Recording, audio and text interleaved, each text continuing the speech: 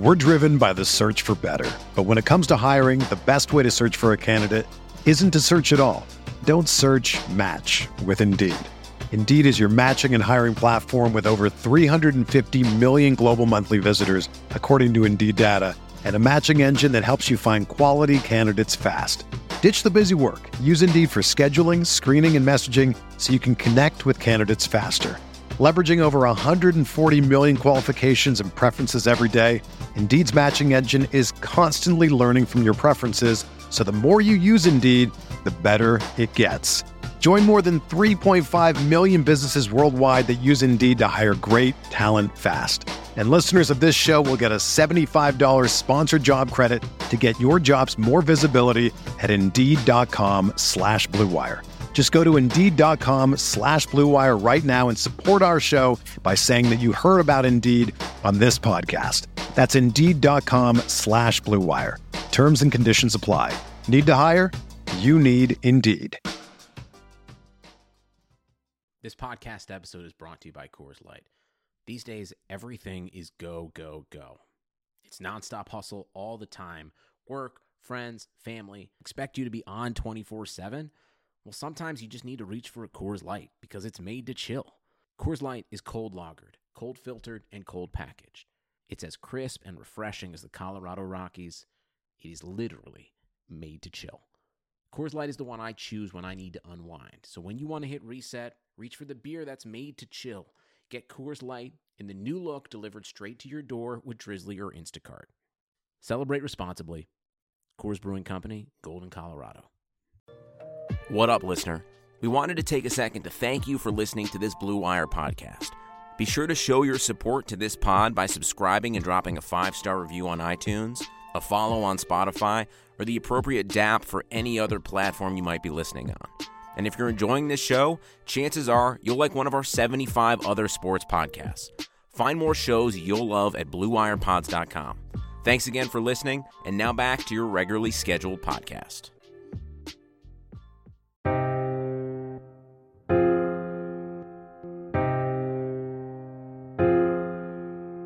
I just like the sound of it.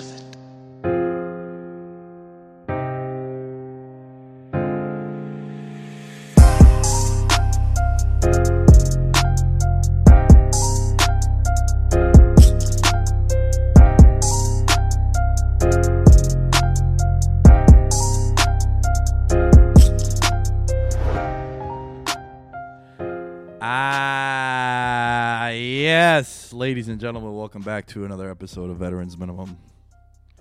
I'm your host, Nick Deus, as I'm struggling to get comfortable here in my seat. I don't know why. I haven't podcasted in a while, and that's why. Really? Yeah. Oh, everything vacation. that went out this past week, has been pre-recorded. I mean, the Kobe stuff, which I guess we'll get into right now. First of all, I'm sorry, Alan. Welcome back. Hey, it's been a while. Yeah, it has been a while. Yeah, like I recorded the emergency podcast for Kobe. I had Dylan, our buddy Dylan, called in, and then Dilly, shout out to Dilly, man. He's been a fan of the show for a while. I got to know him through the Twitch streams and whatnot. And, you know, he's born and raised a Laker fan. He lived out there. So I just want to get a different perspective of someone that grew up with Kobe literally in his town. You know what I'm saying? So it was cool. Nice perspective. Definitely check that out. And also the podcast and show with our girl Minty Betts from Wager Talk is up there. Really cool. Talking about Vegas and whatnot. But I've already said all my thoughts on what Kobe meant to me, the Kobe situation. Alan, I want to give you that luxury to, you know, let's talk about that whole situation, bro. Like, that was... When a player retires, you kind of, obviously, you celebrate them, you adore them, you give them all the praise they deserve. So, but then you see most of them, they go into media, or whether it's, you know, they become analysts on the network or they become a podcast host, they usually stay in the spotlight. Kobe's kind of been out of the spotlight for a bit. I know he won an Academy Award for the best short film. I know he's been getting into different businesses, but you don't really see him doing many interviews until recently. He started, I think he went on like Quentin Richardson and Darius Miles' podcasts, which I kind of dug. But what really got me back to seeing what Kobe's doing is he went on to All Smoke, which is like my new favorite show. I've been watching it almost every episode now. Matt Barnes, Steven Jackson, shout out to them. They're doing phenomenal work over at Showtime. So there was like this 40-minute interview of Kobe. It just came out recently, and it was just interesting to hear what his plans were, because he's been so out of basketball, but just seeing the relationship with his daughter, how his daughter pretty much gone back to the NBA because he hasn't been to the Staples Center since his jersey got hung up. So just seeing all these ideas and just seeing Kobe in a real positive space, because we remember Kobe as this really aggressive, this super competitive guy, and yes, he's had his drama. I'm not talking about what happened off the court, but I'm talking about there were times where people thought he wasn't going to stay in LA. He was going to demand trades. He was known as selfish. He was really stigmatized, Kobe. And he was really criticized. But one thing you can never doubt Kobe on was his competitiveness. This guy was a serial winner. They don't make many people like him anymore. I'm talking about athletes. So that's why I always admired about Kobe. Even though growing up, I hated the Lakers. I wanted the Kings to win all the time. Tim Donnie, you ruined my childhood. You ruined a lot of people's pockets as well. Which is far worse. But then I started appreciating Kobe once those teams with Artest, Gasol, Bynum, like that. Those Lakers-Celtics series were really fun to watch. And then, just seeing how we went out in terms of retirement. So even though I can't say as a kid, like, I wasn't like enamored with the Lakers, I always wanted them to lose. But of course, you had the respect. But just his legacy and how much, just not just basketball, but especially all across the world. Like you see his culture, especially in Europe, a lot of soccer teams, whether it's Milan or PSG or Barcelona, giving the praises. This guy was a global icon, and just the way what happened on Sunday, it's devastating. And for his daughter as well, someone has such a bright future, and just seeing that relationship. Everyone posted that video of them two by courtside. Him, I guess, giving her instructions on what's going on in the game. It's such a sweet moment now for it to be gone like that, especially someone that had so much ready to go, and everyone's talking about he's going to do some great stuff post playing, and just now. Yeah, it was really hard to digest someone that's such an icon. Like, I can't remember the last time I was just shaken up by a death. Probably maybe Anthony Bourdain. But obviously Kobe, his influence, never forgotten. And I hope whether it's the All-Star Game or NBA, maybe we do see the icon become it. I think it would be great because you're talking about the logo. Yeah, when it talks about influence, other than MJ, like who's really up there? Well, I mean, I've been super adamant about how in our generation, we're 2 years apart age-wise, whatever. We're in the same generation. We went to high school together, pretty much. Kobe's in the Mount Rushmore of athletes that meant something, and feel free to chime in and tell me what four you would put. But for me, it's Brady, it's Jeter, it's LeBron and Kobe. Oh, it says all around sports, yeah. All around sports, what they meant to this generation, the 2000s to now, you can't write the history books on this new millennium, I think, without those four guys. I think you're spot on. I thought you were going to go basketball. I'm like trying to think basketball. No, I'm saying like across all sports, and sure, you can maybe throw in Messi or Ronaldo, but then that opens up a different can of worms of international. But I mean, consistent greatness. Guys have won several championships. You just always see them at the pinnacle of the sport. Like if they do something, it's going to be reported on. And they just have legions of fans, regardless. Yeah, and they're pretty much polarizing figures, all four of them. Even Derek Jeter, someone that's respected him, he definitely has his critics. And we know LeBron, Kobe, and Brady have their critics. But yeah, I would say those four. It's a good choice. My favorite thing about Kobe, and I don't know if I mentioned this on the emergency pod, because I recorded that about 4 hours after it happened, so I was still gathering information. He was the first big name athlete of that stature to embrace soccer, which is forever my first love. And also he really embraced women's sports, right? He would say in a recent interview not too long ago, someone asked him if a woman could play in the WNBA, and he was like, yeah. And like he presented a really strong case and an argument. And, girl dad was starting to trend. The chick from ESPN gave a really cool, open story about her relationship with Kobe, the one-time interaction. A lot of great stories. Shea Serrano posted great from The Ringer, posted a great article I recommend reading. That's another one. Do you find it crazy that, I, never met Kobe, wasn't a Laker fan. He wasn't even, a guy that I was super, I used to be very critical of Kobe. Look, I respect greatness, right? And I loved watching him play. Don't get me wrong, but he was never a guy that, for me, it's always been LeBron. Same here. But his impact has been so crazy, man. I think it's because he was supposed to be dude, you see in the NBA, unlike all other sports, they really embrace their past, right? Shaq and Barkley. I know they're like somewhat recent, but those guys are on TNT. You probably have the best sports show on a weekly basis, right? The halftime show and all that stuff they do in TNT. Bill Russell still gives out the MVP in the NBA finals, or he's courtside and people show him respect. Like, there's something about the NBA that's completely unique from all the other sports where they really embrace the old heads. And sure, do they talk crazy sometimes? Like, yeah, Giannis couldn't play in the 80s. It's like, dude, John Stockton was 140 pounds. Stubborn, and I get he's a Hall of Famer, but like, that white guy ain't stopping fucking Giannis. You know what I'm saying? Like, the NFL's kind of similar in a way. Just in terms of athletes, guys are just going to be hard at it. It's going to be about all and hold on to their generation. Right, yeah, I hear you. But with Kobe, he was starting to get back into the limelight and sitting courtside. You know, a story came out about how 2 of the 3 games he went to this year featured the Atlanta Hawks because his daughter, rest in peace to Gigi, she was a big Trae Young fan. So that's why he was at a random Nets-Hawks game. Like, what the hell is Kobe doing over there? It was like Trae Young and Doncic were our 2 favorite players. There was a cool clip where Luka's about to inbound a ball and someone's talking Slovenian to him. And he's like, what the hell? And he turns around, he's like, it's Kobe. Like, you know, Kobe knew like 4 different languages and shit too. So, yeah, man, it's really sad. It's heavy. Yeah. I think it's the most impactful sports death of our lifetime. Yeah, what else is there? Because people were talking about basketball deaths. I think, ironically, the last one was the late, great Drazen Petrovic. You know, Croatia's finest. They were comparing to him because he died, I think, in the airplane, I believe. This is like before I was even born. It was like in the 90s. Yeah, the number 3 jersey, right, for the Nets. So that was the last, like, tragic basketball that during... you know, although Kobe was obviously retired, but still someone was in his peak, like someone that was still much in the limelight. Yeah. It's really unfortunate because especially him, Kobe, he could have just given so much back to sport just with his mind because he is such a fascinating person, whether it's interviews or just someone that's so knowledgeable of the game because you can't teach competitiveness and just his work ethic. I think that's not the thing people have to keep in mind. Like, players have stories that, this guy would be in the gym 4 a.m. shooting jumpers. He would talk about like, he was in the NBA at 18, he couldn't drink, so you just go to the gym or you just watch film while guys would be out partying. You know, guys like Nick Van Exel and Eddie Jones. My favorite video that went out was, I believe he's maybe 21, 22 years old, and he's talking at like the rookie symposium. He's kind of like addressing all the rookies and whatnot, and he's talking about like, hey man, look, I know you guys are probably gonna laugh at this, but you know, life is all about finding a nice woman, you know, starting a family. You know, that's what makes me happy, man. Try to save your money. Don't go out to the clubs and whatnot.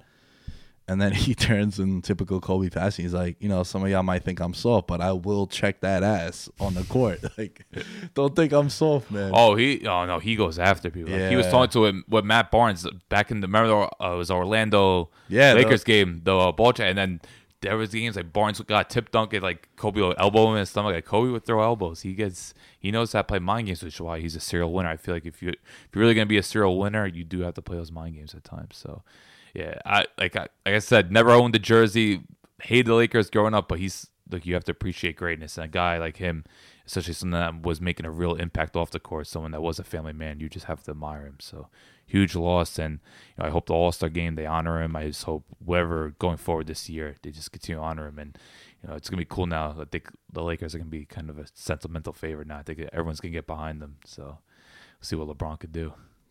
Oh yeah, he's gonna turn up, man. That's for sure. All right, roll call. I'm gonna do this right now because we got a really packed out episode. Patreon members: Daniel Gibson, Derek Pleiades, Corey Johnson Hoops, Bo Clore, Ryan Pisner, Christopher Velasquez. You guys are all on the franchise tag.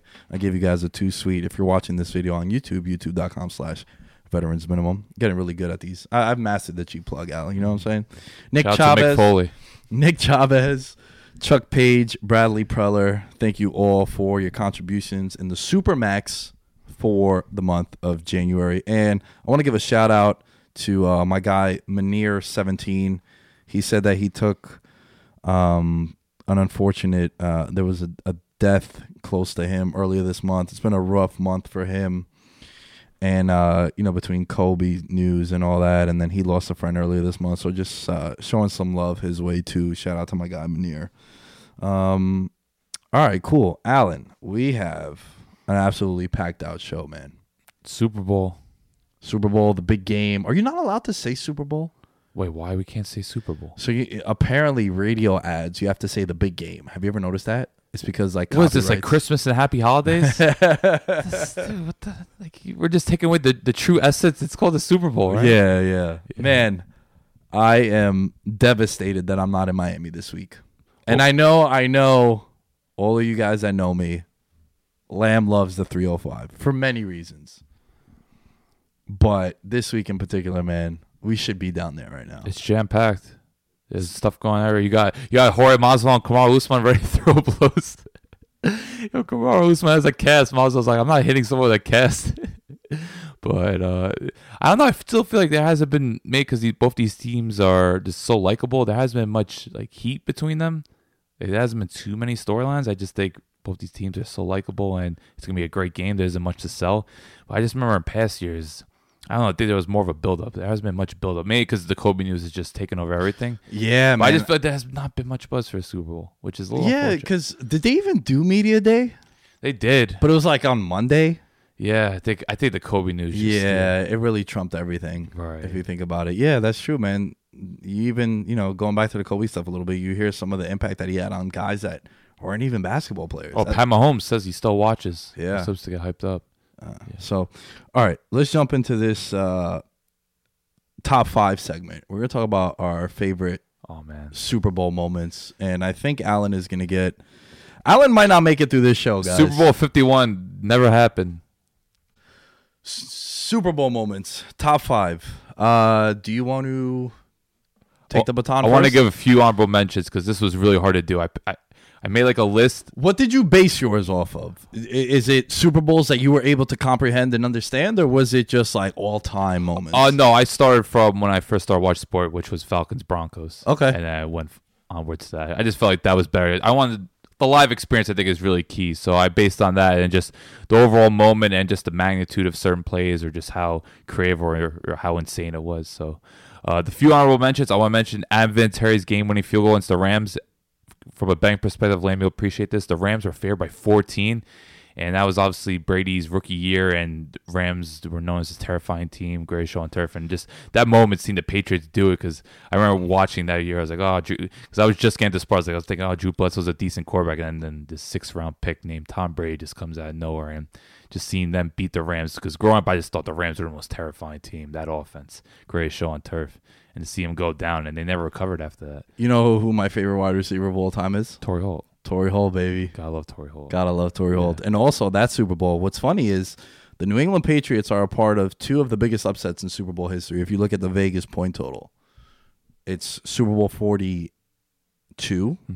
Wow, I can't believe I almost forgot. Yeah, that. I don't know. That's embarrassing, guys. I haven't drank yet. Yeah. And then the Super Bowl 36, which was that one, Wow. because my dad actually went to that Super Bowl. Man. Yeah. It was in the Superdome, brother. Go Superdome. Yeah. A few more I want to mention. Just Dwight Smith, which totally be forgotten about. This is when the Bucs played the Raiders. I loved everything about that Bucs team. That defense. You have Hall of Famers at every level, and just seeing John Gruden get one on the Raiders that was something fun to watch, and that was just one of those cool moments. Because I grew up, I really appreciate elite defenses. That defense, Warren Sapp, Simeon Rice, Derek Brooks, John Lynch, Rondé Barber, you name it. So They also had a guy that was a safety that won MVP. Dexter Jackson. Yeah. Then he went to Arizona, got paid, never heard from him again. But Yeah, really fell off the map, Yeah. yo. Good for him, though. Yeah. Got his money. And last one I mentioned, Larry Fitzgerald's 64-yard touchdown against the Steelers. I think the Steelers Cardinals Super Bowl gets severely slept on. That was one of the more back and forth entertains. I love that Cardinals team as well. So that Super Bowl, seeing Larry Fitz in the big moment, just streaking down the field, that just missed out for me. But that was another one I want to include. But yeah, those are just a few honorable mentions. But to start off, number 5 for me, Percy Harvin's kickoff against the Broncos in MetLife. It's just Percy barely played that season. I think he came back in the playoffs, and that week actually he got into a fight with Golden Tate in the locker room. If you listen to his interview on Bleacher Report, they do a show. I always butcher his name. I think it's Master Telvisan. I'm definitely butchering his name, but he has a great show. He interviews retired players. And he interviewed Percy Harvin. Percy Harvin talks about how him and Golden Tate got into a fight on Super Bowl week. People didn't know what Percy's mindset was, and for him to, at that moment, even though they were already up pretty big, just to see him starting the second half, because I remember be out all my buddies are pretty like, oh, Payne's gonna come back, and then it's just the kickoff, and Percy Harvin takes to the house. And I've always been a huge Percy Harvin guy, and I thought that was a really cool moment because when you see kickoff returns really happen to Super Bowl. Yo, you know what I once said about Percy Harvin? Greatest offensive weapon in football. If he was healthy, man, if he didn't have all his concussions and other healthy, he was, as in terms of just a weapon, he was scary. That's what I'm saying. Yeah. Oh, I thought you were saying sarcastically. No, I was being like super dead ass. No, dude, his rookie year was one of the craziest things I've ever seen. Yo, they could use him in end arounds, handoffs, line them up in tailback, as a fullback. He's a big reason why receiver. Brett Favre had that revival year in Minnesota. He was. Everyone talks about Sidney Rice, and Adrian Peterson. No, like Percy Harvin was the man. Yo. So I feel like he gets slept on. People like to mention Reggie Bush. I'm like, no, watch Percy Harvin. Dude, early Twitter game. I'm talking about like 300 followers. He followed me. Oh wow. I tweeted like a verse from like a rap song, which I guess as I looked into it was a Bible verse. And then I don't know, he just followed me for like a month and a half. It was dope. Unfortunately, that Seattle trade did not work out for him. But in that moment, I thought it was a really cool. Well, he got a Super Bowl. It didn't work out for them. But all right, look, I'm gonna be a little biased, and I'm also gonna flex a little bit. But a lot of my Super Bowls are ones that I've seen. Well. Oh, okay. I thought we were gonna go hometown pick. I'm like, well, no, I thought we were gonna go later for that. We're definitely getting to the hometown. I was like, damn. I was like, you put him at number 5. What's all right? No, number 5 for me was the first Super Bowl that I got to go to, and that was Raiders Bucks. Oh, okay. San Diego. So you remember that Dwight Smith moment, right? Yeah, I remember that. I remember that because you got to remember the Raiders team was. They had Jerry Rice, Tim Brown. They had Rich Gannon was an MVP, and they were lighting shit up. They were, and it was in San Diego, Qualcomm Stadium, something like that. I went. It was the longest day of my life, I think, because we took a Saturday late flight, got into San Diego around like 11, and then like went to the game and then left to be back home Monday. Right. But yeah, that was like the first like. Was there a particular moment or? No, just that whole experience. Okay. That whole experience was dope because you know my dad had went to the Super Bowl the year before, which was the year before was Patriots and Rams, greatest show on turf. And what was crazy about that was that it was the first time that I got to experience the Super Bowl vibe. You know what I'm saying? Yeah. I'd gone to a handful of football games at that point. And you were Raider fans. Yeah, a lot of Raider fans. Not too far for them. Yeah. Yeah, it was 70-30. Mm-hmm. I remember people asking me a lot of times, and I'll be saying this often, a lot of times when I'm going to the game and as I'm walking there, people are offering to buy your tickets. You know, $120 million has been confiscated in counterfeit products this week during the Super Bowl. Crazy, right? People got to make a profit. They do. Yeah. All right, give us one of yours. Antoine Randall, the reverse touchdown to Hines Ward. Wow, in Detroit, Seahawks, Steelers. It was 14-10, fourth quarter, and this is at a time where you didn't see a lot of trick plays. It was offensive were kind of, I don't want to say generic, but they didn't take as many chances as they do now. And just seeing in that moment, Antoine Randall, who was a quarterback in college, make that throw to Hines Ward, totally bade Seattle. It was just a perfect design and couldn't have been executed better. Just a really cool moment at a time when I was learning the sport and Pittsburgh, this run-heavy team. Jerome Bettis was still there. Willie Parker had a big run. I remember that game and just seeing them take a shot in the fourth quarter while having a lead. I thought it was just a really cool moment and essentially won them the game. Yeah, the Willie Parker run, I do remember that. Remember Jeremy Stevens, the tight end? I was thinking of the fighter, but I was like, yeah, that's why I wanted to make sure because you're an MMA guy, and I wanted to make sure I mentioned that. But yeah, he was going at it with like Joey Porter, kind of just. My God. Joey Porter always starts them, man. Those Steeler defenses. All right, this is probably where the show is gonna end, guys. But Falcons Super Bowl. Oh God, the fact that it went to overtime and I called that. We're gonna play our prop game in a little bit, but I said like, yo, it was like 9-1 for the Super Bowl to go to overtime. Never happened before. Also, got to remember that was the year where there was like 11 overtimes. Because I believe Cowboys, Packers, that went to But I'm just talking about that whole regular season. There was like 3 ties. Okay. I remember there was like a Panthers Bengals game that went into overtime or some shit. Yeah, game in a tie.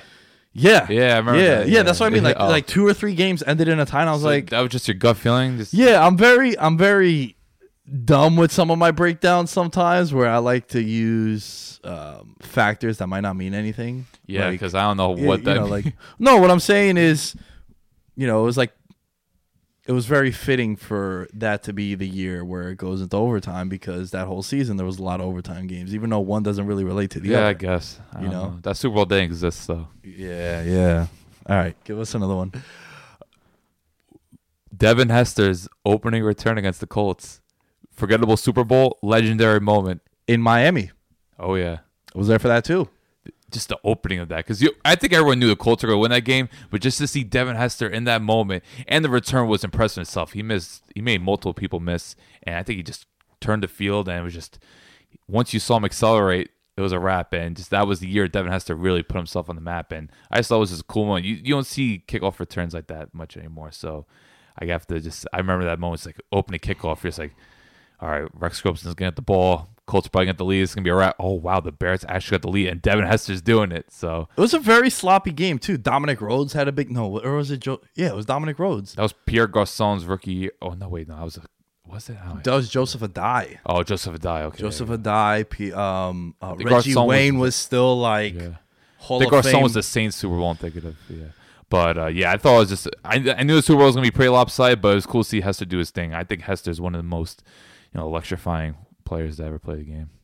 Dude, you want to talk about electricity, man. I was sitting with a bunch of Bears fans. I was wearing my Colts jersey. But really cool, though. There was no hostility. That's a cool fan base. Yeah, I like to meet had more Bear fans. But they were like giving me shit. I was like, "Hey, man, I'm a Giants fan. Like, don't go crazy." But I was wearing my Peyton Manning jersey. That's But, a fan base that's suffered for quite a bit. yeah. All right. For me, moment number 3. Saving the best. No, I'm saving the last 2 are going to be about the Giants. Okay. Spoiler. Yeah.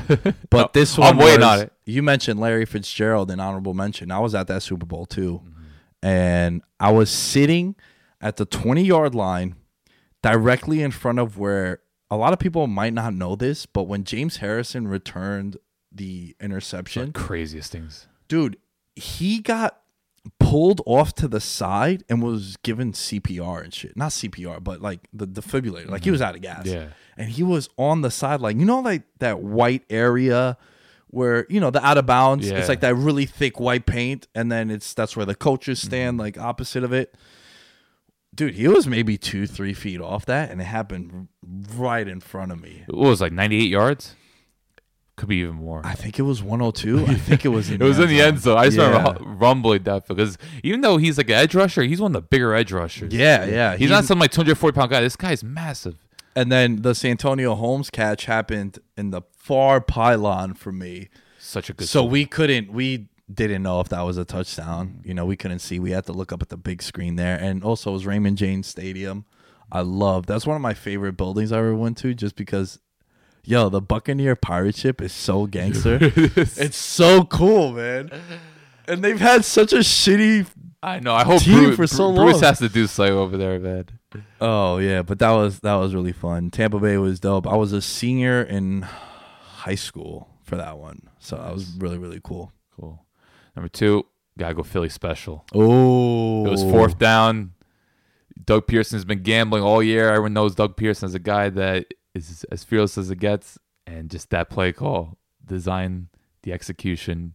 What else can you say? Belichick outsmarted the worst possible time. I think it was 15-12 before. I think Patriots had a lead, and they just did it right before halftime. It was just such a momentum shifter, and just the balls to make that play call was just unbelievable. And I think that kind of set the I guess standard or bar, however you want to phrase it, just for offensive coordinators going forward. Because I remember the following year Atlanta did it when Sarkisian, his last game as offensive coordinator, did it, and Sanu hit Ryan on a touchdown. And you just see now more and more teams use that play design, double reverse, and all of a sudden you see a quarterback. They tried doing it to Brady, didn't quite work out. Or I think the Packers-Vikings games we saw Monday night, Stephon Diggs just missed Kirk Cousins. You see a lot of teams now using that play design. So I think that was kind of just the start of something. And you have to give huge appreciation to Doug Peterson and all of that coaching staff. So, yeah, even though it was like a 1-yard touchdown, I still think at that moment, in it for a really fun Super Bowl, it's got to be up there for me. Yeah, that was. I mean, now it's become anytime there's a double reverse and a throw to the quarterback, it's a Philly special, right? The Bills ran that against the Texans, and it was a Philly special. Yeah. So that's just something that's always going to be synonymous with that play. All right, number 2 for me, and this is going to sound crazy, but it's Super Bowl 42, the undefeated one, because I was 16. I started to fall in love with football, but I wasn't there yet. Oh, wow. Okay. You know, this was 07 going into 08, because remember, it was February 08 was when the Super Bowl was played, but it's the 2007 Super Bowl champs, the New York Giants. But, man, the Burris touchdown happened in the far end zone for me. So, like, we couldn't see that, but the escape happened right in front. I was sitting in the end zone. And, yeah, I just remember, when Randy Moss did his, that happened right in front of me. So it was like blankets, bedtime. Oh my God, Randy! But yeah, that was just really cool. I saw people crying, and I didn't really understand it, which will lead into my next one. I think I'm just gonna double up on this one and let you give your. You would have to give 2, right? Or no, you would have to give one more, right? Spoiler: it's Tyreek catch. Yeah. So, I feel like for us, like if that's not up there in your top 3, I don't know how you watch the sport. Like for me, that David Tyree catch, I don't care what fan you are, that is just one of the most greatest things I've ever seen in my life. Isn't that crazy how quick they blow the whistle now? That play even happened. I say this all the time. Especially now. Like we saw Deshaun Watson this year against the Colts. Watson, there was a Carson Wentz play that was reviewed for if his knee went down. Yeah, Baker Mayfield against the Titans, I remember. There's just a bunch of them where they're so quick to blow a play dead, which a lot of times, granted, Eli Manning. Oh, it was Russell Wilson. Russell Wilson, the Monday Night Football game. Remember they called him dead, and then, of course, he did. That actually helped me win a fantasy football matchup. Salute. Niners D. But, dude, think about that. Just think about that. They don't let these guys make plays anymore like they used to. And look, Eli Manning isn't really Russell Wilson. He was never a guy that was agile or mobile at all. You're being friendly, but yes. So, yeah, I mean, he was a corpse. I called him the corpse of Eli Manning for the last 4 or 5 years. Even 2008. But for him to make that play was just so absurd. And especially when you look at how football is played now, it's just so ridiculous. To a special team. That's another thing people got to take it. Yeah, he threw it to David Tyree. Like, David Tyree's a special teamer. Like, this isn't Plaxico Burress or Steve Smith, Giant Steve Smith, just to clarify, or Mario Manning, whoever it may be. This is a special teamer over a legendary safety, Ronnie Harrison, and he uses helmet to catch the pass. And it was just, you want to talk about YOLO balls, like one of those classic Eli Manning YOLO balls? This was a classic Eli Manning YOLO ball just at that time. And it set the stage for what was one of the greatest upsets in just sports history. So that's why that's the number 1, just the whole dichotomy of it. David Tyree was that generation's Matthew Slayton. Oh, okay. No, Slater? Yeah, I would say, wait. Slayton. I'm thinking about Darius Slayton. Yeah. Love that guy. But he was a bona fide special teamer, and reports came out that they ran. People forget David Tyree scored a touchdown in that Super Bowl too. Oh, he did? Wow. They did a fake, and then they hit him on a pass. I remember Steve Smith had a really good game. Dude, Steve Smith made a 3rd down catch on that drive on like a 3rd and 6. Catches a ball and then just like backpedals for 8 yards and picks up a 1st down. I feel like you do a 45-minute podcast of the Super Bowl. Yo, Steve Smith was my favorite Giant, and then he went to the Eagles. I was like, fuck this guy.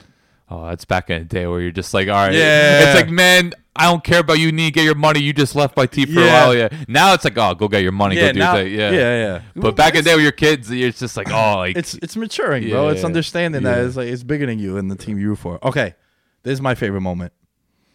The Manningham. Take 2. The Manningham pass from Eli Manning, and then the video circulates. A couple days later, NFL Showtime. They're doing the mic'd up stuff, and it's Belichick telling the defense, and he goes, "This is still a Cruz and Knicks game. Make him go to Manningham. Make him go to the tight ends." Suck my ass. That was, first of all, that play. I'm sitting in the stands. Mind you, I was so drunk for this Super Bowl where I was concerned that I was going to make it through the game. That's rough. So I was so hammered, and that Super Bowl, Madonna was performing. My mom loves Madonna. Madonna's doing the halftime show. All I can hear all week long is how the Patriots love to defer the coin toss and then score within the last 2 minutes of the half, get the lead, and then they get the ball at halftime. And they, before you know it, it's like a 16-point swing, if you really think about it. What happens? Giants dominate that whole first quarter. And first 20, I feel like they controlled majority of that game. 4.5 minutes of that first half. Yeah. And then before you know it, they have the lead. It's 10-9 going into halftime. I'm devastated. I have to stop drinking now because I have to drive home. We left right after that game in the car, my parents and I, and we drove to New York. 12-hour trip. I just turned to my mom. Yo, like I was Jake the Snake Roberts cutting a promo. I'm like, I'm not going home. They lose this game, I'm not going home. I was like, I'm staying here. And just turned and started looking at the field when Madonna's performing. And my mom is like, oh, you got to do the Vogue. You got whatever the Vogue dance is. I was like, Ma, you have no idea. Like, I might just go off this rail. I'm just so. And then, dude, I'm staring directly at Wes Welker on the pass that he drops, the infamous Giselle, my husband can throw and catch. That was a terrible Brazilian accent. Yeah, not to mention, I thought Brady, not the most accurate throw. All right, yeah. this is the quarterback in me. You got to catch that ball. To me, I think Brady could throw a better ball. Sure, but it's not. It works both ways. He didn't but throw Brady a deserves back more shoulder criticism. to the ankle, though. Like, it was all right. You have to turn him around a little It's just bit. when Walker's just couldn't be more wide open. Yeah, Yeah. no, you're right. Yeah. The fact that you made it that difficult, I feel you, but it should have been caught. Yeah. Another thing I can't believe, because I used to roast him, I think he's still one of the worst linebackers I ever watched. The fact that Chase Blackburn got an interception in that game still blows On my Gronk. mind. On Until Gronk. Gronk was injured. Chase, baby. Gotta love it. Absolutely gotta This love guy's it. running downfield. I'm like, this guy could be one of the worst athletes I've ever seen as a linebacker. No way could have played this days, the way linebackers are. He would not fit in today's NFL. Oh, no chance in hell. But Chase Blackburn had his moment. But yeah, that Manningham play. Oh my God, you want to talk about throwing a player open? Like that ball placement on throw. You couldn't have placed the ball any better. Honestly, how many times do you think they could complete that play? Out of 100, 98. Yeah. That's a high percentage throw, man. That was that. I really think. Wait, talking about Walker or Manningham? No, I'm talking about Manningham. The Okay, throw to Manningham. Manningham. Yeah. That he looks right and then he just throws a Right. bomb left. Double covered. Not much room for error. And it was third down, I remember, right? I don't remember that. Okay. Well, It might have been first or second down. damn, I want to look this up quickly because Yeah. I remember it being like a huge, huge moment because that game, I remember the Giants were pretty much kind of in control. Patriots offense. Everyone's talking about this Patriots offense and how feared they were, but they really couldn't get going. I think just the Giants, that D-line with Tuck. Oh, no, it was 1st and 10. You're right. But still, they were backed up. They're like on the 5-yard line. Yeah, they were deep in their territory. It was like a Yeah. 40-yard. It got them to midfield. They were down 17-15. So, no, I was still a massive. That D-line, because it was JPP still coming up, but then you saw Tuck and OC was in his prime. That D-line was just nasty. That was the best year of Pierre Paul's career. Year 2 of Pierre Paul. Wow. Really? Dude, 16 and a half sacks. Oh, sure. Okay. He was like top 5 in QB pressures. He blocked the field goal against the Cowboys too. People forget that one. That was his best. That was his. Oh, I missed that. A lot of great Super Bowl moments, but I think, especially if you're our age, like the Giants have to be up there. Like, Yeah. especially that Tyree moment. Every year, 2 teams make the Super Bowl, Allen. But how'd they get here? I want you to give me what's your most significant reason for why the San Francisco 49ers are in the Super Bowl right now. Off-season plan, I know it sounds pretty broad, but I just think how they construct their roster, just through savvy moves such as, say, sign Richard Sherman or train for Emmanuel Sanders. Obviously the Jimmy G trade. Between that and this drafting really well, I just think they've always had a big plan. But if you want to look at it from a personnel standpoint, I just think the amount of talent they've accumulated up front has set the bar so high. Like, there is essentially won them some pretty big games. Look at some of the Green Bay games, look at the Seattle game, like just what they've done with Bosa, Ford, Armstead, Buckner. They've built just a ferocious D-line. Kind of reminiscent, we were talking a lot about the Giants on this podcast. I think I haven't seen an offensive line this well-rounded since the Giants. That's how good they are. So I think if you want to look at one thing from a personnel standpoint, has to be what they've built up front. I hear you. I agree with you. The biggest reason why the San Francisco 49ers are in the Super Bowl is because of Bill Belichick. A second-round pick for Jimmy Garoppolo? Thing is, I don't think Garoppolo's been that great. I understand, but when you look at what the Falcons got for Mo Sanu, a second-round pick, Right. and how valuable a quarterback is, a second-round pick for a franchise guy who's supposed to be your heir apparent? I know. I think it's really insulting, though, not to mention anything San Francisco related, giving it to Bill Belichick. I think it goes far beyond Okay, that trade. and I expected that, and I have another counter. Okay. Kyle Shanahan. Of course. And also, what about this? What about this, Twitter world? I sound like O.J. Simpson. What up, Twitter world? Yeah, I don't know if you want to do that. Yeah, definitely don't want to do that. All right. A headline from a very, very big outlet. You've heard of Fox. Yeah. Super Bowl debacle should give 49ers second thoughts about Kyle Shanahan. Fox wasn't the only headline. I remember that Monday morning there were plenty of tweets about that. When will people understand that you don't base your opinion on a coach or a player off one game? How about this one? Like father, not the son. Kyle Shanahan introduced as the new head coach for the San Francisco 49ers, following the footsteps of his father, the great Mike Shanahan, who won Super Bowls in his stints in Denver. I agree with you. One game shouldn't, and I want to compare it a little bit to Lamar Jackson. Lamar Jackson was great for 16 games. Well, 15 because he didn't play in that last regular season game. And then his team let him down in that I don't first think half. he was that bad against Yeah, Tennessee. that's what I'm saying. Yeah. His team, but then what was the narrative? Oh, Lamar, 0-2 now in the playoffs, as a home favorite, alpha bye week. They were a favorite against the Chargers.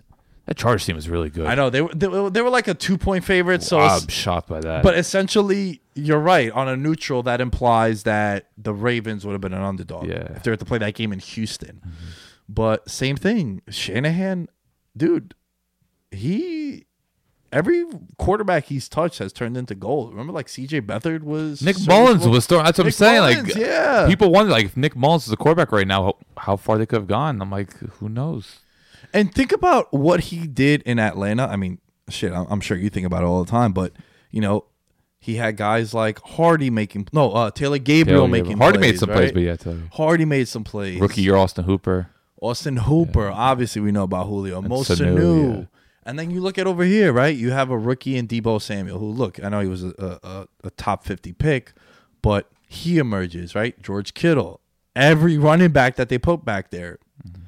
And then Emmanuel Tevin Coleman Sanders. crossover. What about Bourne? Bro, Bourne scores a touchdown in every primetime game. He has such bad hands, but yeah, they make use of him. And then how about Mozart? Yeah, Mostert too, man. You got to give this guy credit. Oh, he's phenomenal. Yeah, he's right up there. If there was no reason, he would be the reason. I think what Kyle Shanahan's done, like between breaking records in Atlanta, what he did with Matt Schaub in Houston, some stuff he did with RG3 in Washington, and that Browns team, I'll never forget Brian Hoyer. They were like 8-5 or something, but then I don't know, they wanted to put in Manziel, and that just completely fell apart. But everything that Shanahan touches, for the most part, turns to gold. I think people got on his case because the first 2 years in San Fran, he won a combined 7 games, but I give you an out though. yeah.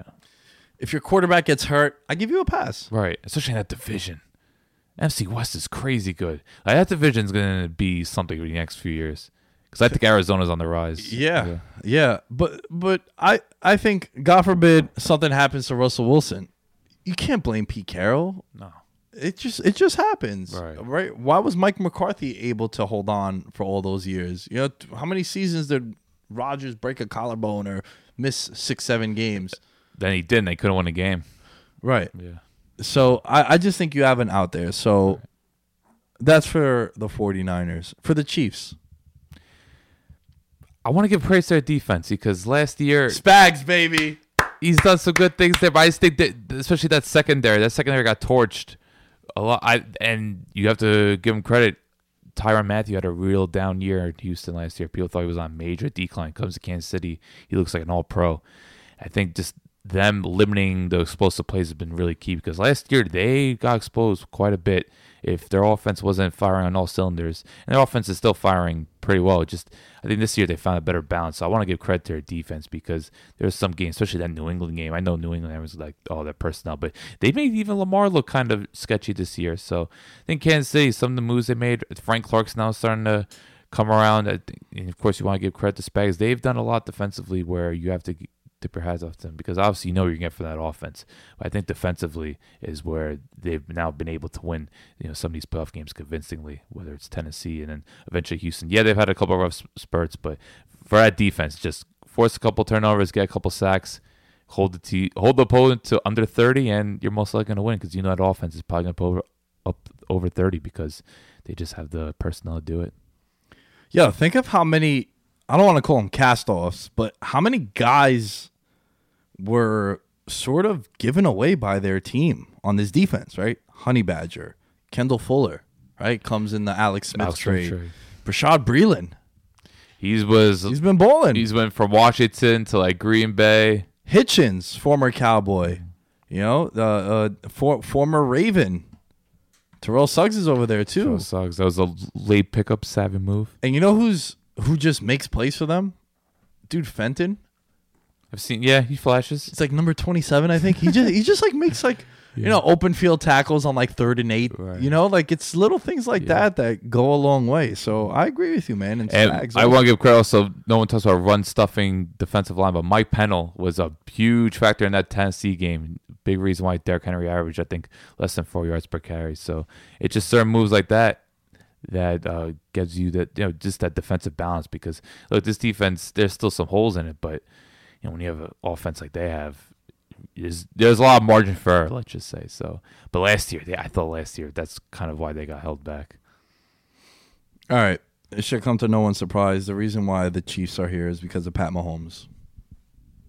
Surprise, surprise, the king is back. Yeah. He did take his throne as the best quarterback in the league. Because, Alan, I have a very hot take. I think Pat Mahomes is the most underrated player in this Super Bowl. Yeah, it's a hot take. All right. Last year, they were number 1 in points. Completion percentage is essentially the same as it was last year. 26 touchdowns, 5 interceptions. 1,000 less yards. No shit. He missed games because he was hurt. At one point, we thought his career might be altered when his kneecap was hanging off the side of his knee. Yeah. Your knee is not supposed to look like that. And then it took him he came back about 4 weeks later because the Chiefs were 2-2. Mm-hmm. And then he got banged up in that New England game. I'll never forget. His hand was a problem. His hand was a problem. Also, they lose that heartbreaker to the Titans, which they had no business losing that game, but that was the ultimate backdoor cover by the Titans as well. To the point where Honey Badger and Mahomes are laughing on the sideline like, damn, how the hell did this happen? That's when Ryan Tannehill really skyrocketed. Derrick Henry had like a 75-yard rushing touchdown game. His numbers were the same, essentially. And, well, his completion percentage was the same. His numbers weren't the same, I should say, because, dude, the guy was hurt. It took him a while for him to really get going. And then what happens? We forget that last year he became the best quarterback in the league. 50 touchdowns. Only 2 other players have done that. 3 times that's happened in NFL history. Yeah. All right. Then what happens this year? We get consumed by Lamar Jackson in the AFC. I think you're looking at this from a general public standpoint. Yeah, that's what I'm saying. Okay, within the football world, no one's underrating Pat Mahomes. No, but people did forget, dude. I remember seeing polls, and it's like, who would you rather have, Lamar Jackson or Pat Mahomes? And Lamar Jackson would win these conversations. Recency bias. That's what I'm saying. That's sports. Like you just don't get invested in that. It's just okay. People want to have their takes, but if you look at the overall talent, I think people know Mahomes is superior talent. Without question. Yeah. I think already he's the best quarterback I've ever seen. Okay. He's up there. Yeah.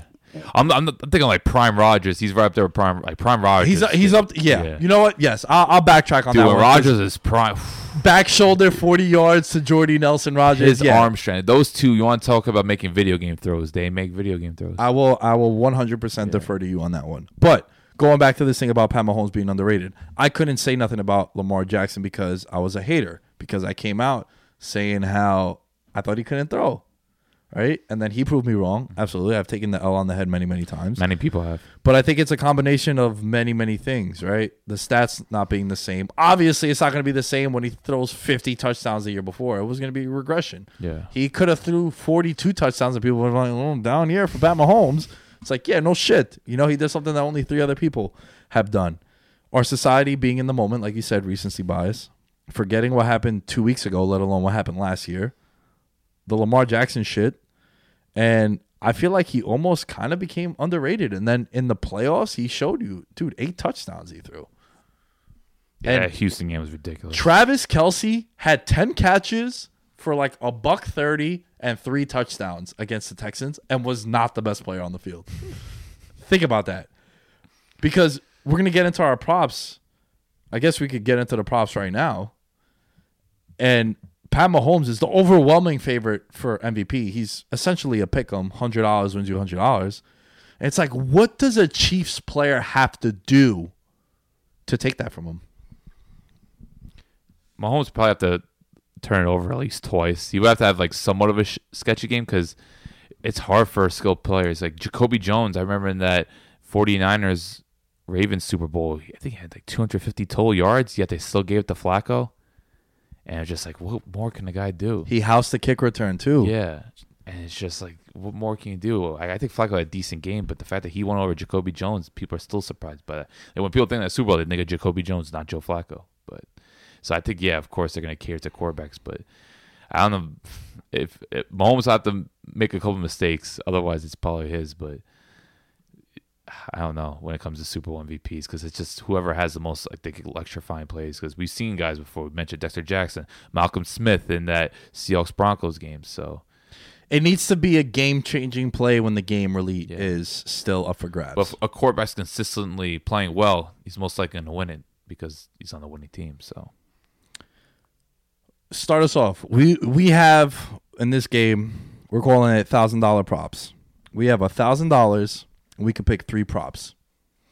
Lead us off. What would you, and you know, if you want to get wild and put it all on one prop, you're more than welcome. No, I got 3 props. But if you want to scatter a little bit, you know, go ahead and scatter. I got Travis Kelce over 77.5 yards. Ooh. I think that's a lock. So you like the actual player props. I got 2 player props and 1 fun one. That's how I'm balanced. Okay. So I looked at it, I was like, man, Kelce against that. San Fran quietly gives up a lot of yards to tight ends. So between that and Kelce, I still believe he's the best tight end in the league. You could use him in a variety of different ways. Andy Reid will get the ball in his hands. I think Kelce is definitely a lock for over 77 yards. I like that one. And you know, a lot of people don't bet on those kind of props because I feel like those are the best ones. Yeah, but the reason why is you got to understand that the Super Bowl is the biggest sporting event in the country. Everyone has Super Bowl boxes. Everyone gambles on this one. There's so much money wagered on the Super Bowl that it could probably help get the country out of debt. Yeah, It's the biggest of the year. It's a lot. I know I'm reaching, but it's a lot. And what happens is you get a lot of people that you never in your wildest imagination thought that they would be interested in gambling, but they come out like, hey, who's going to score the first touchdown, or what's going to be the coin toss and whatnot. But you got to remember, The coin toss is so weird. I remember seeing that.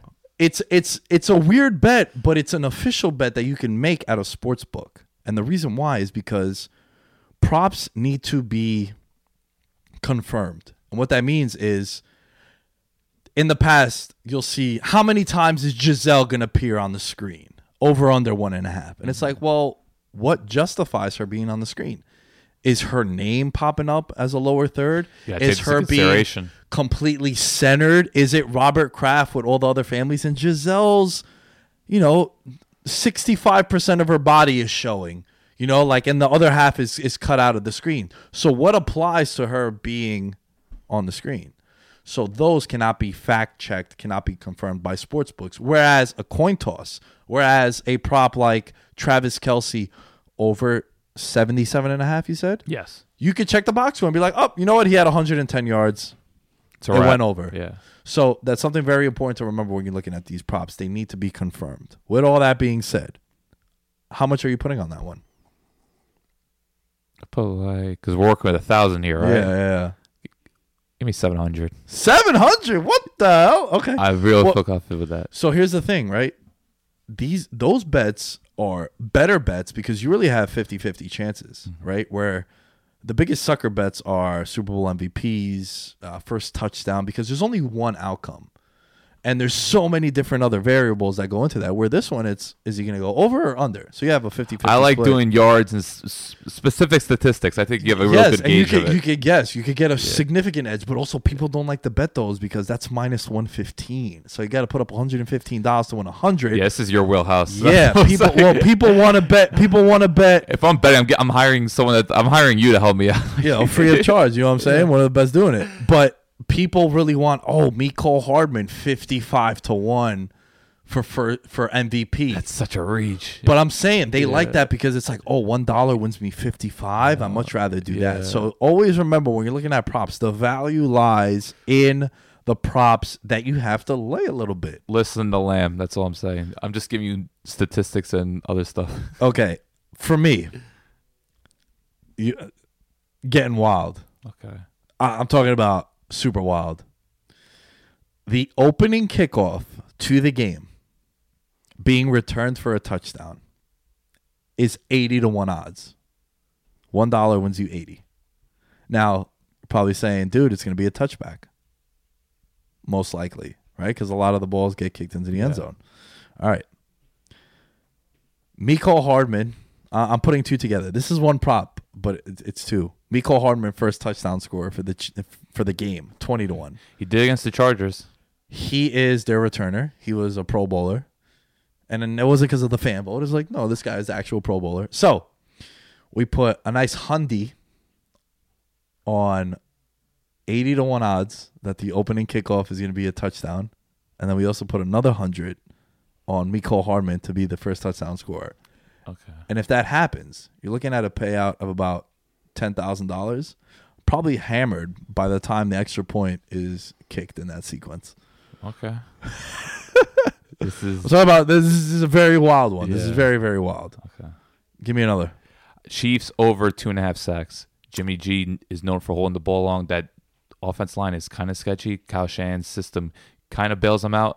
I think with Chris Jones, Terrell Suggs, Frank Clark, that and Jimmy G's tendency to hold the ball for too long, I think you're going to see the Chiefs get like 3 or 4 sacks in this one. Plus, Spags in the Super Bowl. We got to take that into account. Yeah, and what about the idea of maybe the Chiefs playing with a lead? Oh, that helps big time too. Like I expect Jimmy. I wonder how many pass attempts is there a prop bet for Jimmy G? Like, is it 22? Yeah, I think he's gonna probably throw 30 times this game. Ready for this one? Okay. Minus 300. Well, this is a little bit of juice. $300 wins you $100. Now, I've already bet 200 of it. I'm going to put $300 to win $100. How many songs will be performed in Spanish during the halftime show? Over, I've seen under, this one. 1.5. I am saying over. It's Shakira. It's J-Lo. Great girls. Also, they're in Miami. Yeah. It's like the Spanish I feel capital like that's a of the lock. US. I want to go that one. Yeah. That's a lock, baby. Yeah. Minus 300. They're definitely going to come out and sing at least 2 songs in Spanish. yeah. Get They the have crowd to. going. They have Yeah. to, bro. It's the Latino capital of the States. Yeah.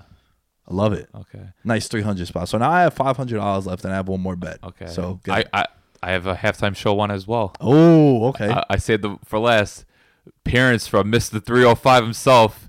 I don't know what the odds are, but I guarantee you Pitbull will make an appearance on the halftime show. That's my fun one.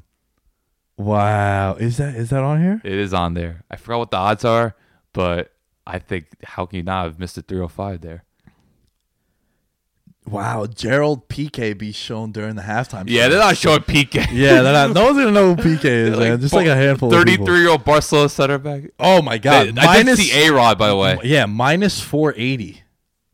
Minus 480 Pitbull to make an appearance. So it's essentially a lock. Yeah, I think that it's gonna happen. Interesting. Dude, I think they're gonna show A-Rod. Fox is calling the game. He's a Fox broadcaster. Yeah, Plus 145. You want to get wild? it's not bad. I'm talking about halftime show. I don't know if they're gonna show him during the halftime show. They might show him during the game. Okay, I have one more. My last one. And for me, I'm gonna go with Gatorade color. Oh, this is tricky. This is very tricky. But I'm going to go with red plus 350. Okay. Both teams So wear you're red. basic, yeah. Well, just maybe. I like blue as the color. That's my favorite Blue Gatorade. is 9-1. Wow. But red, you think with the colors. Yeah. Andy Reid's very specific when it comes to his food and drink choices. So, all right, let's take a look. Blue, yellow, none. Is that Orange, blue, Yeah. orange, none. Purple, orange, yellow. Dude, we haven't had red in so long. Oh, man. Yellow, clear, none, purple, none, yellow. That's I from feel like Super yellow Bowl. and orange are most popular. And maybe blue. Wow. Purple is the favorite at minus 120. Oh, man. This would be dope if we knew someone with the Chiefs and the Niners that make the Gatorade. Be like, hey, what's up, man? Here's a nice Hyundai. Okay, we got no management teams now. You know what I'm saying? Like, just help us, man. Help us out. Let's get a little crazy. All right, cool. So, guys, let us know at Veterans Minimum. What are some of your favorite props to bet on in this Super Bowl? Have you ever done props for real, or Maybe once. This Yeah. was years ago. At this point, I'm just trying to enjoy the game. dude, the Yeah. Falcons Patriots Super Bowl? Oh, that I definitely know. Yo, Joey made $1,500 by halftime. He had Freeman for his touchdown score. He hit the coin toss. He hit the anthem. He had mad shit. He was crushing it. I was staying next to him most of the entire game. I don't remember him celebrating like this. He was like, yeah, the kid has money. That's why. Oh. But he was 6 of 8 on props. I don't remember him getting hyped up about this. Oh, man. my God. Gotta love it. Gotta love it. All right. It's time. We've waited all year for this one. The Super Bowl 54 in South Beach, 305. Niners, Chiefs. Guys, there are some boxes available in the Patreon contest. $10 gets you a box. There's merch bundles. There's Amazon gift cards. There's custom merch. Get in there. The money is going to a good cause. We appreciate it. They're starting to fill up. We got about 15 spots left, I'd like to say. So the link is in the bio of all the social medias. The link is in the description of the podcast and whatnot. And I appreciate it. But, Alan, we're here. Super Bowl. I have a couple of things. I actually prepared notes for this one, Alan. You know, it's the granddaddy of them all. This is the WrestleMania of football. There you go. What more can you say? What more can you say? Yeah. All right. I just want to mention one thing for you because I've been very adamant throughout my years as I've gotten older. I've been able to understand salary caps. I've been able to understand the roster construction and what happens when you pay a quarterback, right? So having a quarterback on a rookie contract is probably the biggest luxury you can have in professional sports. Thoughts? Absolutely. Since 2011, when the rookie weight scale was introduced, 5 of the 10 NFC teams that have made the Super Bowl have a quarterback that's under this criteria. Can you name them? Goff, That's one. Russ. Twice. So that's 3. I'll give you a hint. Well, do we count Philly? Oh, That we was do? going to be my hint, that the Okay. quarterback was under the roster, Yeah. but did not play. So 'Cause that's Philly wins. totally bolstered that roster. And the last one, Ooh, am I blank on this one? I'm trying to remember. well, I'm thinking of Seattle. stay on that coast. Wow, Kaepernick? Kaepernick. Okay, all right.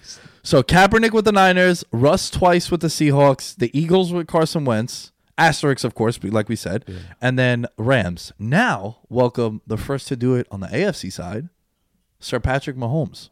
Yeah. So it goes to show you, when you have a rookie quarterback, lets you do a lot. You could pay Frank Clark $18 million a year. Sammy Sammy Watkins. Did you see the report? He said that he might sit out next year, just to chill. Hey, Telvin Smith did it.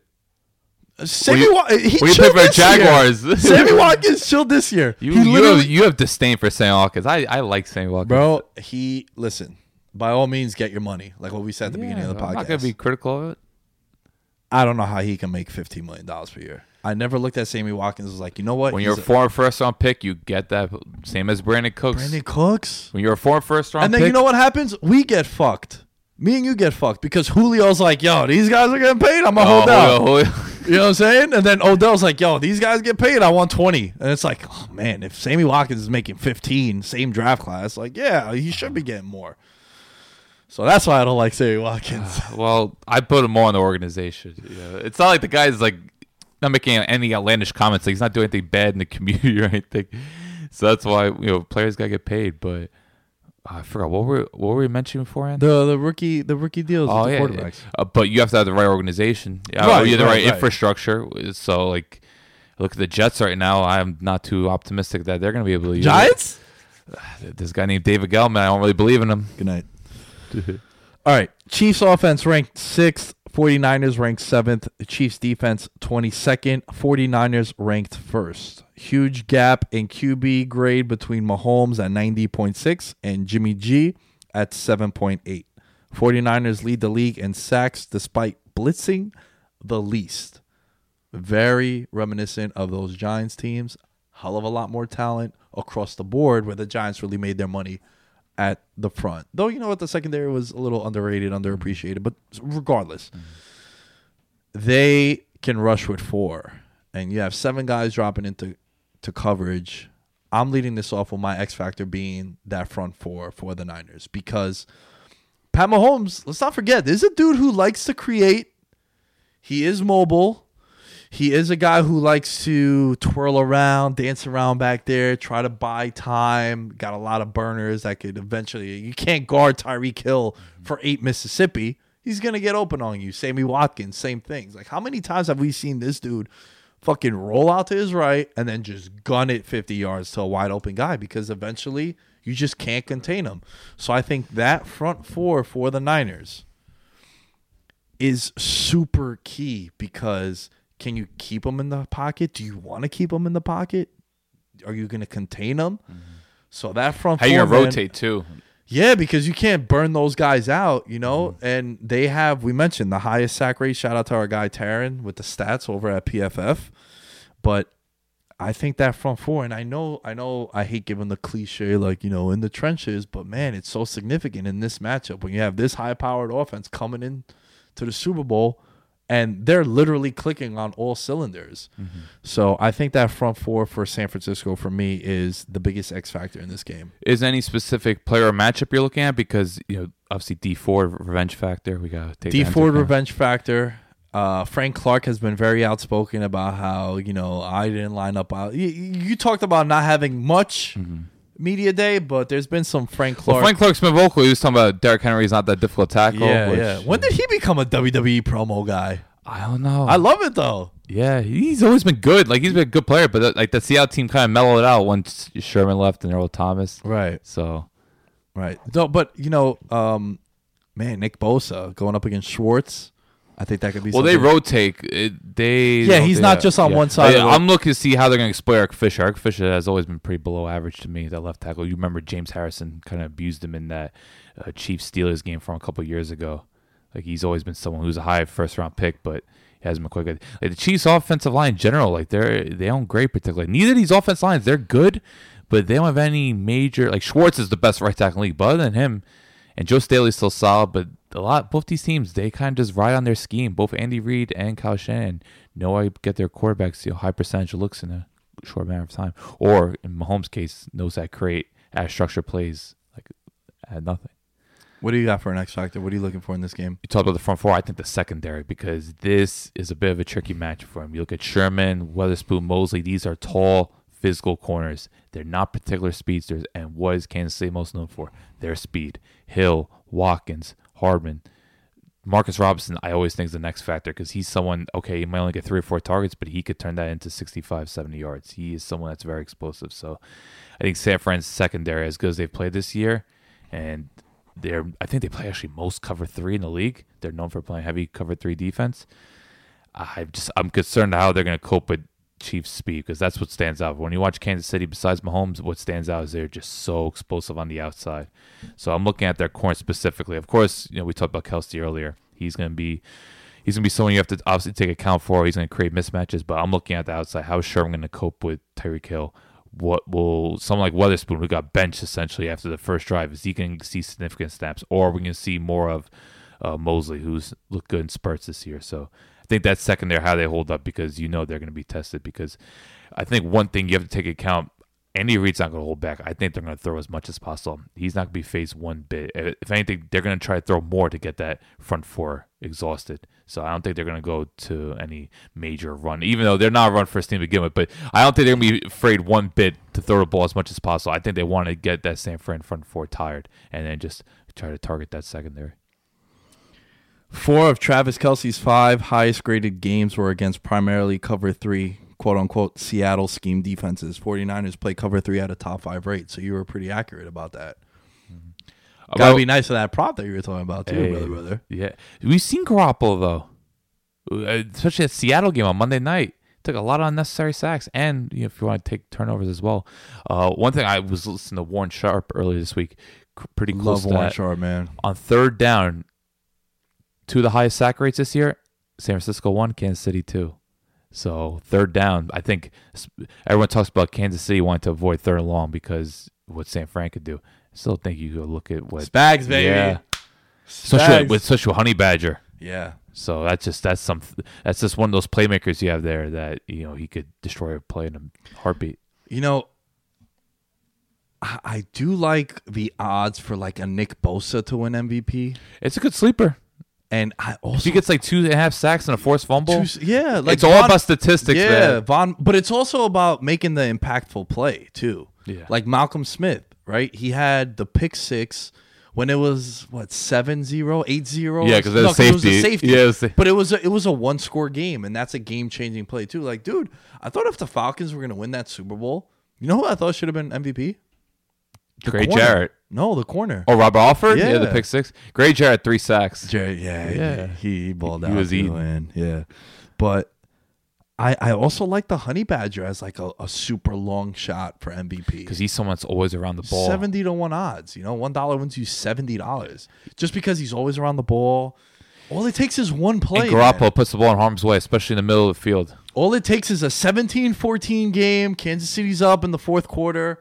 People would be furious if that's the score in the fourth quarter because everyone's hammering the over, which I'm a little concerned about. The line has moved 2 points, which is a significant line change. Also, it's Miami. We don't know if it's going to rain and shit. True. It's always out of control. That's what happened with Chicago and Indianapolis. Yeah. But also, it's a different stadium, though. So I gotta mention that, how it's the retractable roof at, I believe it's the Hard Rock Stadium. Okay. But yeah, like all it takes is, 28-24 and the Niners are driving. And, tip ball, pick 6 by Honey Badger. And he's had 8 tackles. So, and then obviously Mahomes needs to be having a 250-yard, 2 touchdown. Like a lot of things need to be factored into it. But I do like that as like a long shot. So, biggest mismatch to watch. I'm looking at, once again, the trenches, but on the other side, I think Chris Jones could have a monster game. San Francisco lost Winston Richburg, who you obviously watched. Boy. Yeah. And even though Ben Garland, who was on the Falcons Super Bowl team, someone that actually played O-line and D-line for him, he was like this guy that had to fill in for nose tackle. So he's like one of Kyle Shanahan's guys. It's him and it's like Mike Person. Both guys actually played for Land. Person got cut right before the Super Bowl run. So, but they're both there. And then they got Tomlinson, who was a flop in Detroit, and now he's just really good fit in his own blocking scheme. The offensive lineman. Yeah. They're going to run game because the Shanahan system, zone blocking, has a lot of pre-snap motion. He's so creative in how they set up the run, especially if they attack the edge a lot, which you saw a lot against Green Bay.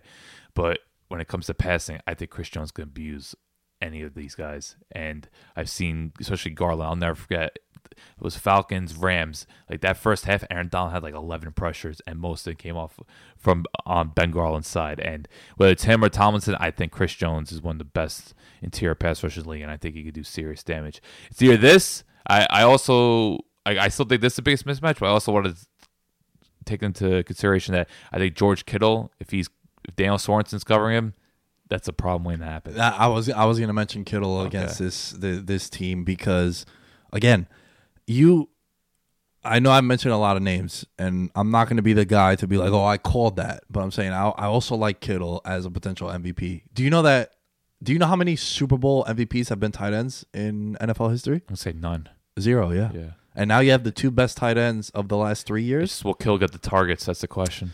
That's the question. But they got to put block into perspective. You got to watch him block. Yeah, I know. He was pushing Everson Griffin, Danielle Hunter 10 yards downfield. Yeah, but I also think with Kittle, he's kind of been. They haven't needed him to go out and get 8 catches for 130. They've thrown the ball 24 times in the playoffs. Right. But you're right about the blocking. But I do think that this might be a game where he's going to have to be relied on more. And then it goes back to my Honey Badger call. How, Honey Badger, Sorensen, man, he made 2 plays in that Texans game where I would have gave him a game ball. He's a liability though. No, I understand, but he's a guy that. He seems to make plays. He's only playing because Thornhill is out for the year. Is out, yeah, and that was a really good 1-2 punch between him and Honey Badger. Louis Riddick shot to him. He called that. He's like, watch out for him. He's gonna be a star. Yeah. So I think Kittle, man, going up against this team, both from running, like you said, the zone run scheme with Mostert running wild. Also, Mostert has the highest percentage of 5-yard carries in the league, and he's one of those like next gen stats, but. Man, Kittle, it's crazy how look at the tight end position the last couple of years, man.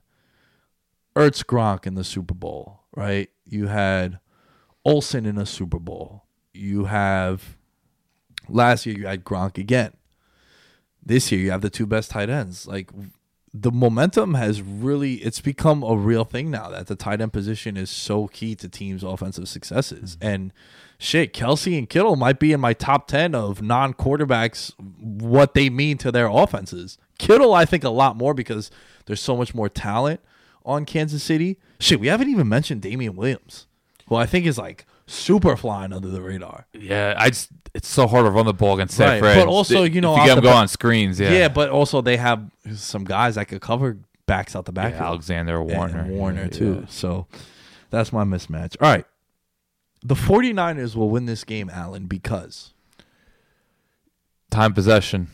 If they're going to run the ball, whether it's 20, 25 times, I think they're going to need to put together long 8, 10-play drives. I don't think if that defense is on the field for more than 30 minutes, that's going to be a problem. I just don't think any defense could succeed if Mahomes is on the field for that long periods, when it comes to putting together drives. So I think they're going to have to run the ball effectively. Jimmy G's not going to – I don't think he has much margin for error. He cannot turn the ball over.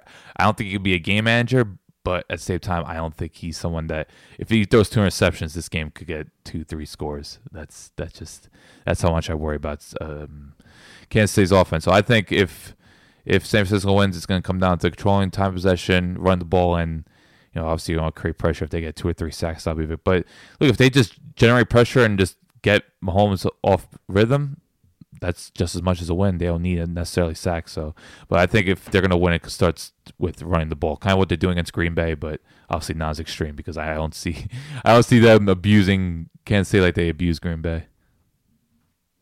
The 49ers will win this game if Garoppolo does not throw the ball more than 20 times. Good luck. Might turn into a shootout. Dude, Kansas City might go in there and just nothing changes. Pat Mahomes has never lost to a top 5 defense. Wow. 5-0 in his career. No, I just don't think there's any way possible Jimmy G's throwing less than 20 passes. I think he's going to throw close to 30, 35. Oh, shit. Oh, okay. No, that's what I'm saying. That might be a problem then. I think he's going to have to throw the ball on this game. Interesting. Yeah. But that doesn't necessarily mean they're going to lose. It's just if they're playing with the lead, that helps because then they could use a lot more play action. Let me ask you something. If we didn't see him play in that Saints game the way he did, would you feel different about this matchup? Because I do feel as if I've seen him perform in a hostile environment in the Superdome. That's one game, though, man. No, I know, but that means a lot to me. Okay. Look, I get it's a big spot. New Orleans, don't get me wrong. It was a huge moment for him. And he went toe-to-toe with Breeze. But there's been so many other games this year I've been kind of unimpressed. The Seattle games, underwhelming. The Rams games haven't really stood out too much. Obviously, playoffs he hasn't had. It's just there's so many games here, San Fran, where he hasn't been put in that position to perform. But when he's had to, all right, the Ravens game was kind of wet. But I even remember the Steelers game early in the year. They have 5 turnovers. I just see him put the ball in harm's way too often for a quarterback that supposedly has high football IQ, someone that has really knows how to read defenses. Like he throws the ball a lot to linebackers, and I just think that is a major concern. So. Yeah, look, the Saints game was a big moment, but it's just one game. I can't base it fully off that. All right, I was just wondering.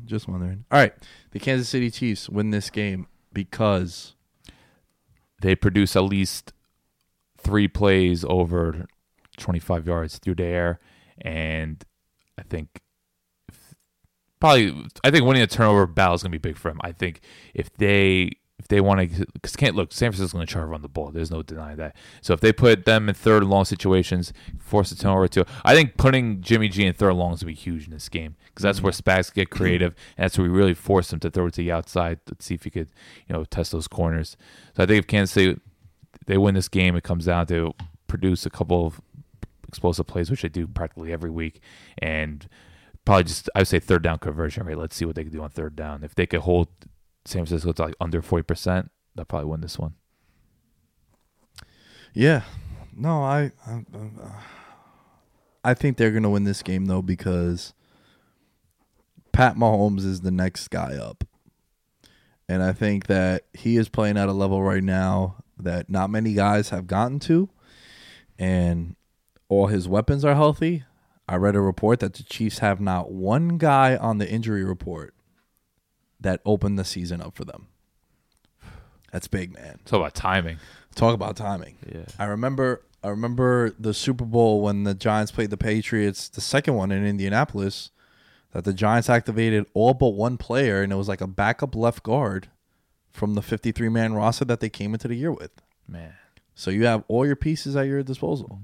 Because you never know what players are injured going to Super Bowl. Like, I'll never forget Alex Mack played with a broken fibula in the Super Bowl. Now, look, I know we talked about the dude Thornwell, right? Yeah. But, like, he's missed time, you know? So I want to definitely reference that, where this isn't they're not missing anyone that got hurt in the Texans or the Titans game, was what I was really trying to San Francisco, they don't know about Tevin Coleman's status. Coleman's still a difference maker. I know Mostart's taking a little, but still Coleman's still someone that you could use, especially in the passing game. So if he doesn't play, that's one less playmaker, which definitely hurts in a game like this where you're going to have to put points.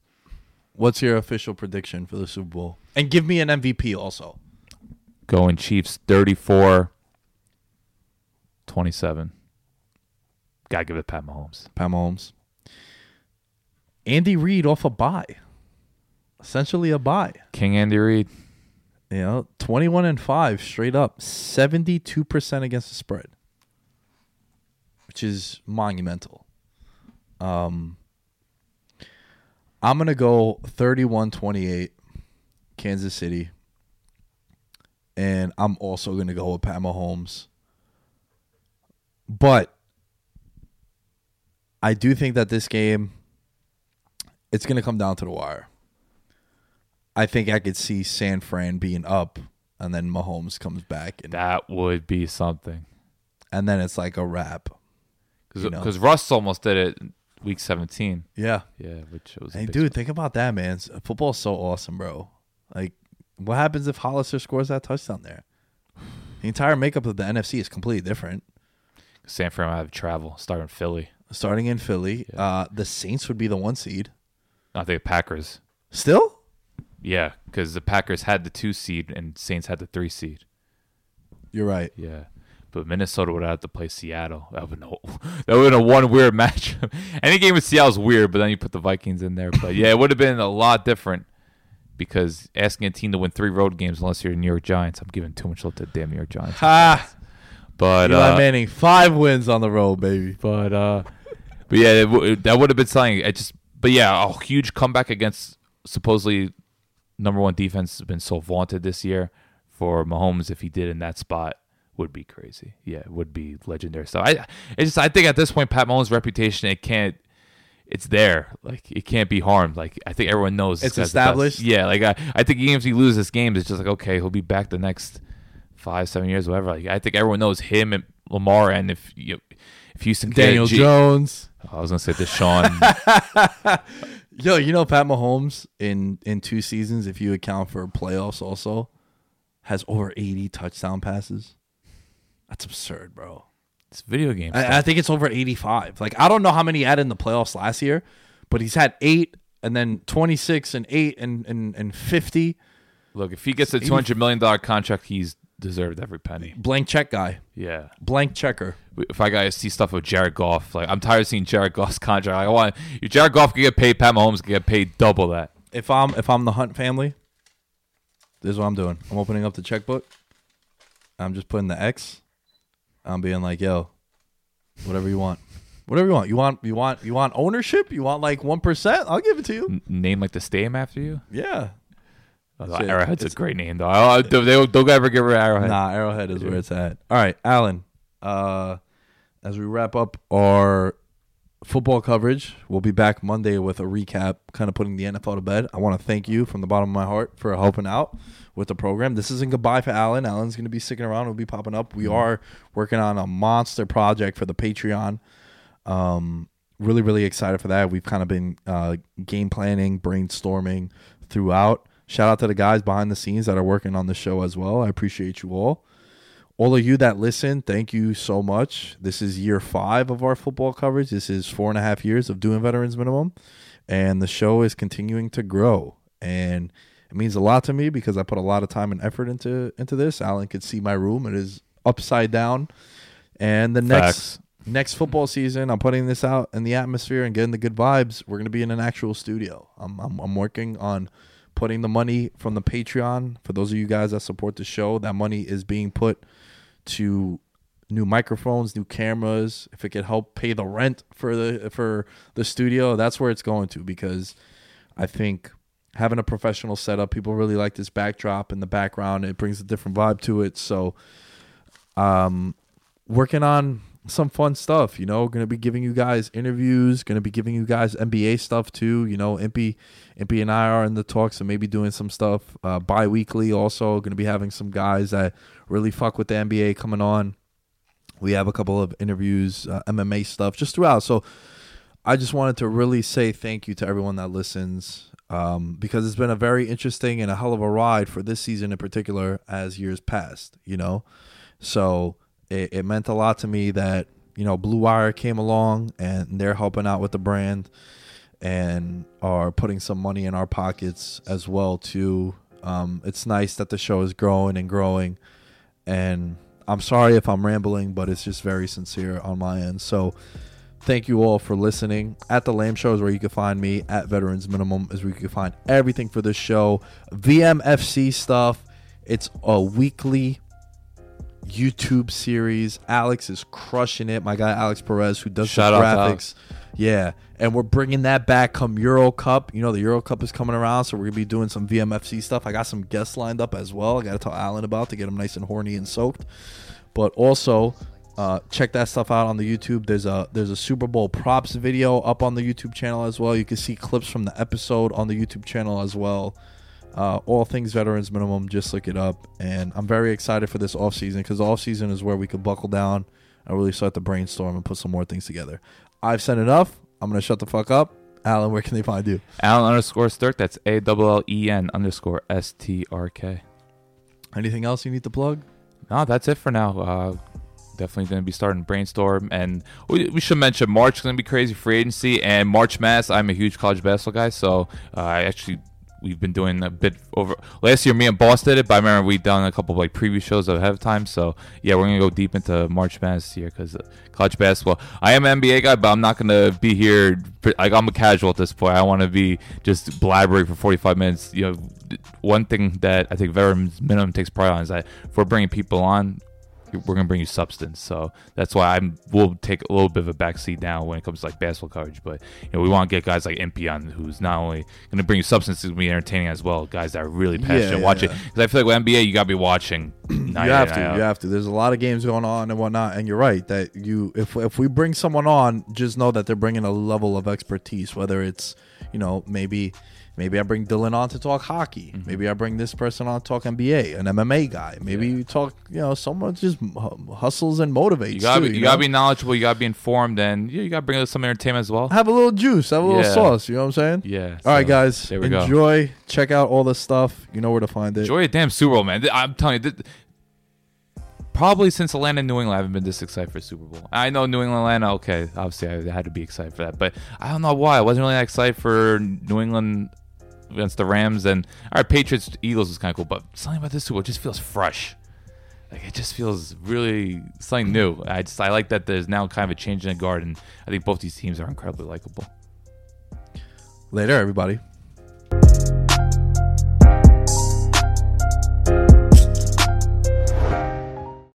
It's happening daily. We're being conned by the institutions we used to trust. The mainstream media is distracting us with meaningless headlines instead of focusing on the harsh realities facing American families. Time is short before something big happens, and that's why so many folks are preparing. They're becoming self-reliant by investing in emergency food storage from My Patriot Supply. Go to MyPatriotSupply.com and secure 4-week emergency food kits for each member of your family. Each kit contains tasty breakfasts, lunches, and dinners, averaging over 2,000 calories per day. Save $50 on each 4-week food kit you purchase. Plus, get free shipping on Ready Hour 4-week emergency food kits. You're not ready if it's not Ready Hour Foods. At My Patriot Supply, you can also get solar-powered generators, water filtration units, heirloom seeds, and survival gear.